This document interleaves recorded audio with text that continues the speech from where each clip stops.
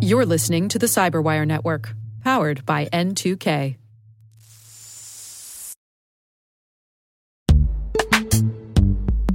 This episode is brought to you by Palo Alto Networks, the leader in cybersecurity. As AI-driven attacks increase, organizations can't afford to have network security that's stuck in the past. Discover how Palo Alto Networks can help you predict what's coming and proactively secure against it with a zero-trust, AI-powered network security platform built to secure whatever, whenever, wherever.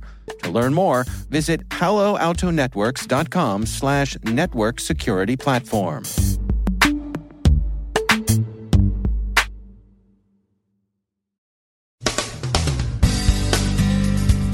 North Korea may have hacked into South Korean defense plans. Facebook and Google receive increasing scrutiny for Russian ad buys during the 2016 U.S. election season.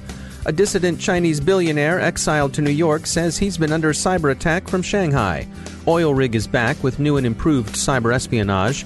Forrester market research reports are accessed by hackers. And we offer some observations from the Cyber Pavilion at the Association of the United States Army meetings.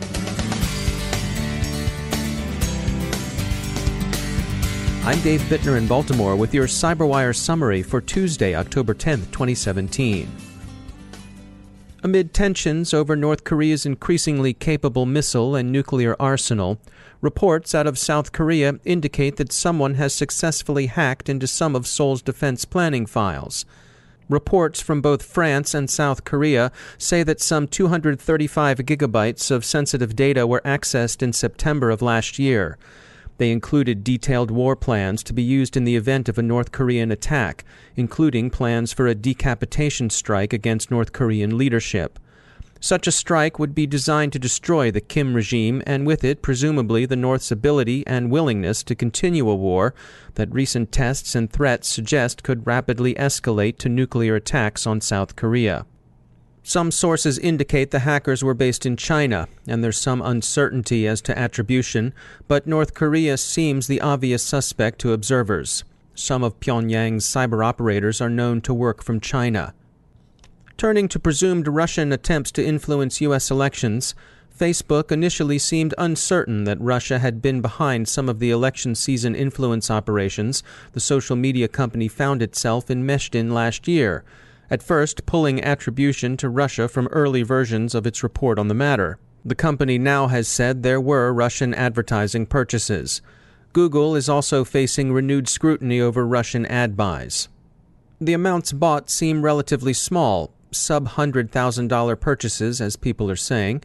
This would not be particularly significant in the context of typical election spending. The reports on where the ad money from Russia went are interesting and probably instructive. The messages supported Donald Trump, but also insurgent independent running as a Democrat Bernie Sanders and Green Party candidate Jill Stein. Some reports suggest that the buyers regarded all three as probably also-rans.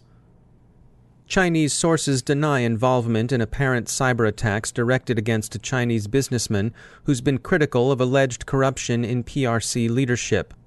Guo Wengi, a billionaire currently residing in New York and asking for political asylum, he's facing an indictment in China on corruption charges himself. The incidents were directed at organizations associated in some way with Mr. Wengi.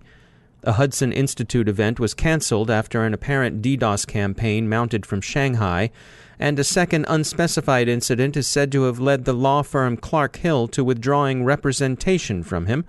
They'd earlier lodged his asylum claim. Guo Wengi has accused China's ruling Communist Party of being a kleptocracy. Chinese officials deny involvement in any of the alleged incidents and say they've had nothing to do with any cyber attacks the exiled billionaire may have faced.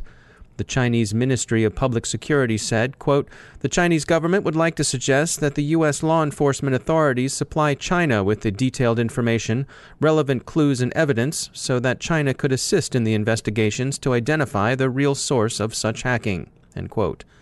The ministry said they'd cooperate with U.S. investigators. Palo Alto Networks reports that the OilRig threat group, prominently involved in hacking Middle Eastern targets, is back with an enhanced set of Trojans in its tool bag. The OilRig Cyberespionage threat group is widely believed to be operating on behalf of the Iranian government. Its targets have prominently included Saudi Arabia and other regional rivals. They are using new infection documents and a new injection Trojan. Forrester, the market research firm, has disclosed a breach in which unauthorized parties obtained access to the company's reports. It was apparently a case of credential theft. Forrester says the hackers obtained credentials that enabled them to get the reports. The company stressed that, quote, there is no evidence that confidential client data, financial information, or confidential employee data was accessed or exposed as part of the incident, end quote. When it comes to online authentication and identity, we'd probably pretty much agree that a simple username and password combination just doesn't cut it these days. With more data and services moving to the cloud, the notion of simply protecting your perimeter can get a bit cloudy. Yasir Abusalham is Chief Security Officer at Okta, where one of their specialties is identity management, and he offers his perspective. So when you take a look at where we came from as an industry, so in the past, we had a handful of enterprise applications that are deployed on-premise, and to be able to access those services, you would have to be within the network perimeter. Things have changed for the last decade, so a lot of the applications are now outside the network perimeter. Some of those applications are managed by IT, and some of other applications are managed by the users. So the users essentially are defining their requirements and looking for applications that meet those requirements that allow them to do their jobs.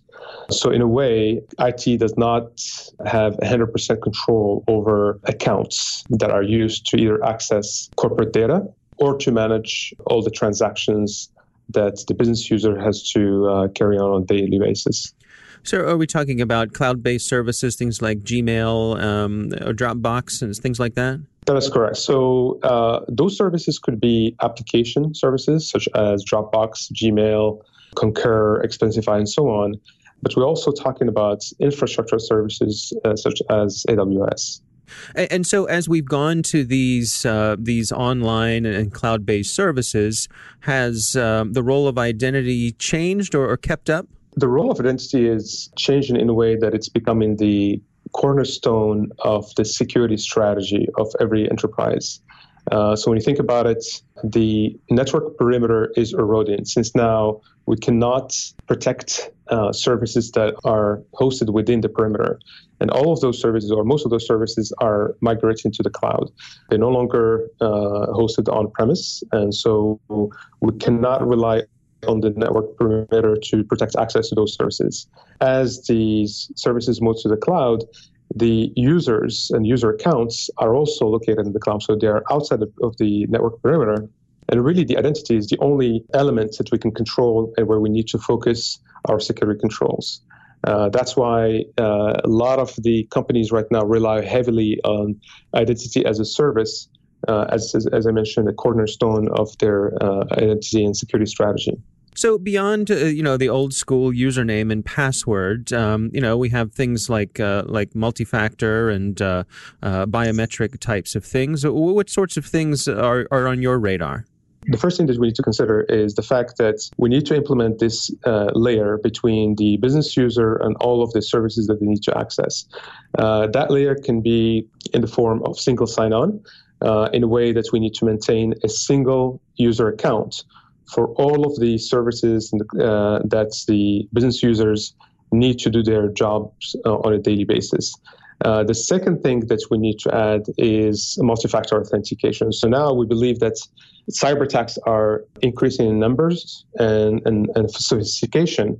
We need to add multi-factor authentication as a really requirement to be able to protect access to these services. Because of the fact that the number of attacks and the sophistication of the attacks is increasing, multi-factor authentication is now required. And that's just one element and one layer that we need to add to our security strategy to properly secure access to the enterprise assets. That's Yasir Abusalham. He's the CSO at Okta. Proofpoint warns that purveyors of Kovter malware are running a new aggressive campaign. Its apparent goal is ad fraud. We've been down in Washington, D.C., covering the Association of the United States Army's annual meetings from the Military Professionals Cyber Association's Cyber Pavilion. We'll have some extensive accounts of the sessions later this week, but wanted to share a brief account of Command Sergeant Major David Redmond's presentation yesterday on the current state of U.S. Cyber Command. He's the senior non-commissioned officer at both U.S. Cyber Command and the National Security Agency. He began with a caution for military people thinking about cyber operations. It's easy to become intimidated by the technology, he said, but in his experience, the commands that are most effective operating in cyberspace are those that take their existing processes and apply them to the domain. Cyber effects bear strong comparison to kinetic effects, and this should be borne in mind when thinking about cyber operations. The cyber operators themselves, he said, need to remember that there's a so what to their craft. They have to bear in mind that they're working in support of larger goals.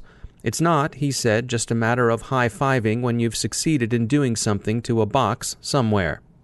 He's also confirmed what many others have observed. There's a strong convergence between cyber operations and more traditional intelligence and electronic warfare disciplines. And he echoed a familiar call for more effective use of artificial intelligence to free operators from the repetitive tasks they find themselves involved with. We'll have more on this and other presentations later this week.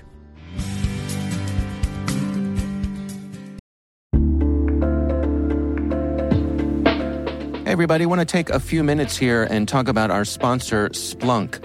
You know, you need to keep operations humming around the clock, but potential disruptions are everywhere. Splunk helps you predict problems and find and fix issues fast so you can reduce risk and ditch downtime. The world's largest enterprises rely on Splunk's unified security and observability platform to become more efficient, resilient, and innovative. With Splunk, you can react quickly, evolve faster, and be ready for anything. Stay ahead of disruptions. Learn more at splunk.com/resilience.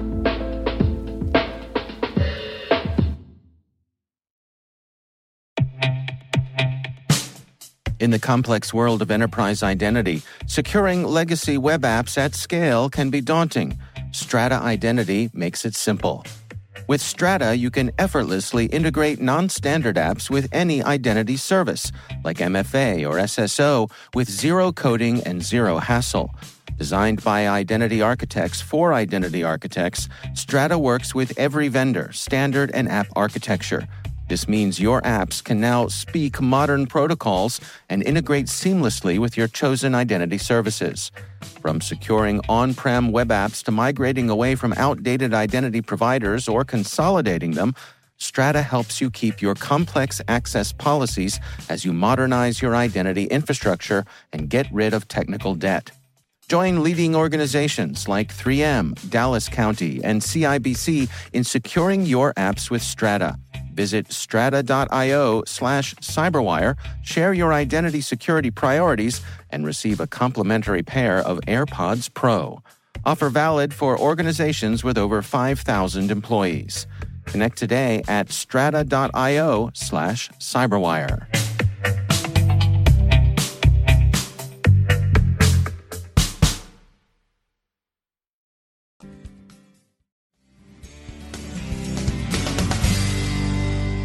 And joining me once again is Chris Poulin. He's a principal at Booz Allen Hamilton Strategic Innovations Group. He heads up their Internet of Things security team. Chris, welcome back. We wanted to touch on medical devices today. You know, we've seen stories recently about pacemakers and insulin pumps. What's your take on where we are when it comes to protecting connected medical devices? Yeah, so it's interesting. It's sort of the new frontier right now. As a matter of fact, at DEF CON, we saw that there was a biohacking village around different types of implantables. And I know that the medical device manufacturers are highly concerned about the security of their devices. It's kind of interesting, though. It's sort of a mixed bag between implantables. Everybody sort of seems to focus on pacemakers and insulin pumps and all the things that have a direct consequence on the humans who are wearing those devices. But there are also other things like infusion pumps and MRI machines and X-ray machines are all also connected. And so, on one hand, we want to protect the patients. But on the other hand, the thing that concerns me quite a bit is that even just an infusion pump, and one of the security researchers not too long ago found that it was listening on Telnet without a username or password. So you could Telnet to the device and it would drop you to a root shell. And so, the thing that scares me the most is that if you are in a hospital, and even if you're not at risk of somebody turning up the infusion pump and giving you dose after dose after dose, the attackers are still using those things as a front door to get into the medical networks and eventually get to the billing systems and to the electronic medical records, which we know are worth a lot more in the black market than credit cards are. And in fact, there was research, I think in 2015, where some security researchers went on Shodan, and they found that 68,000 medical devices were actually exposed to the internet that provided an access point to get into a healthcare network. I think the thing that we're focusing on is not just looking at what can happen from a gee whiz perspective or a shock and awe factor, literally when we talk about pacemakers, no pun intended, but also the fact that medical devices themselves they're far and wide and scattered amongst different places, and not just the big hospitals, but also the small caregivers who may or may not understand cybersecurity in the first place. And that exposes medical records. So that's one of the things that we've been doing is working quite a bit on trying to find vulnerabilities in devices, profile them, but also put in place technical stacks that help to identify the medical devices and appropriately isolate them so that they're not directly on the same networks as information that's valuable to cyber criminals. All right, interesting stuff. Chris Poulin, thanks for joining us.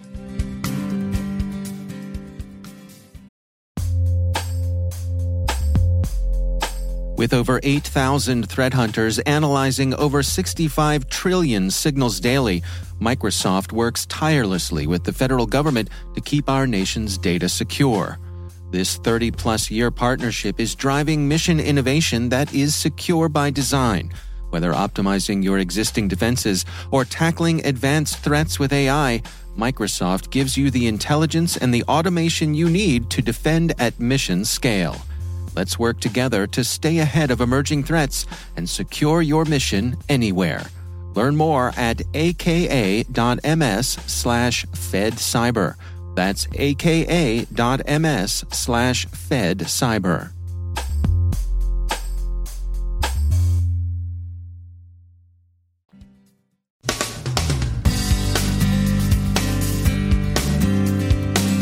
And that's the CyberWire. We are proudly produced in Maryland by our talented team of editors and producers. I'm Dave Bittner. Thanks for listening.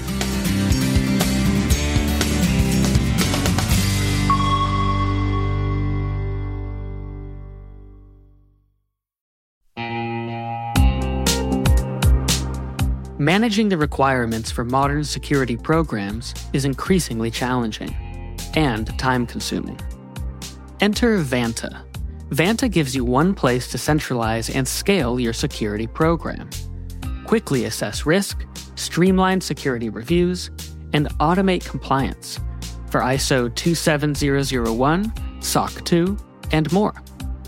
You can leverage Vanta's market-leading trust management platform to unify risk management and secure the trust of your customers.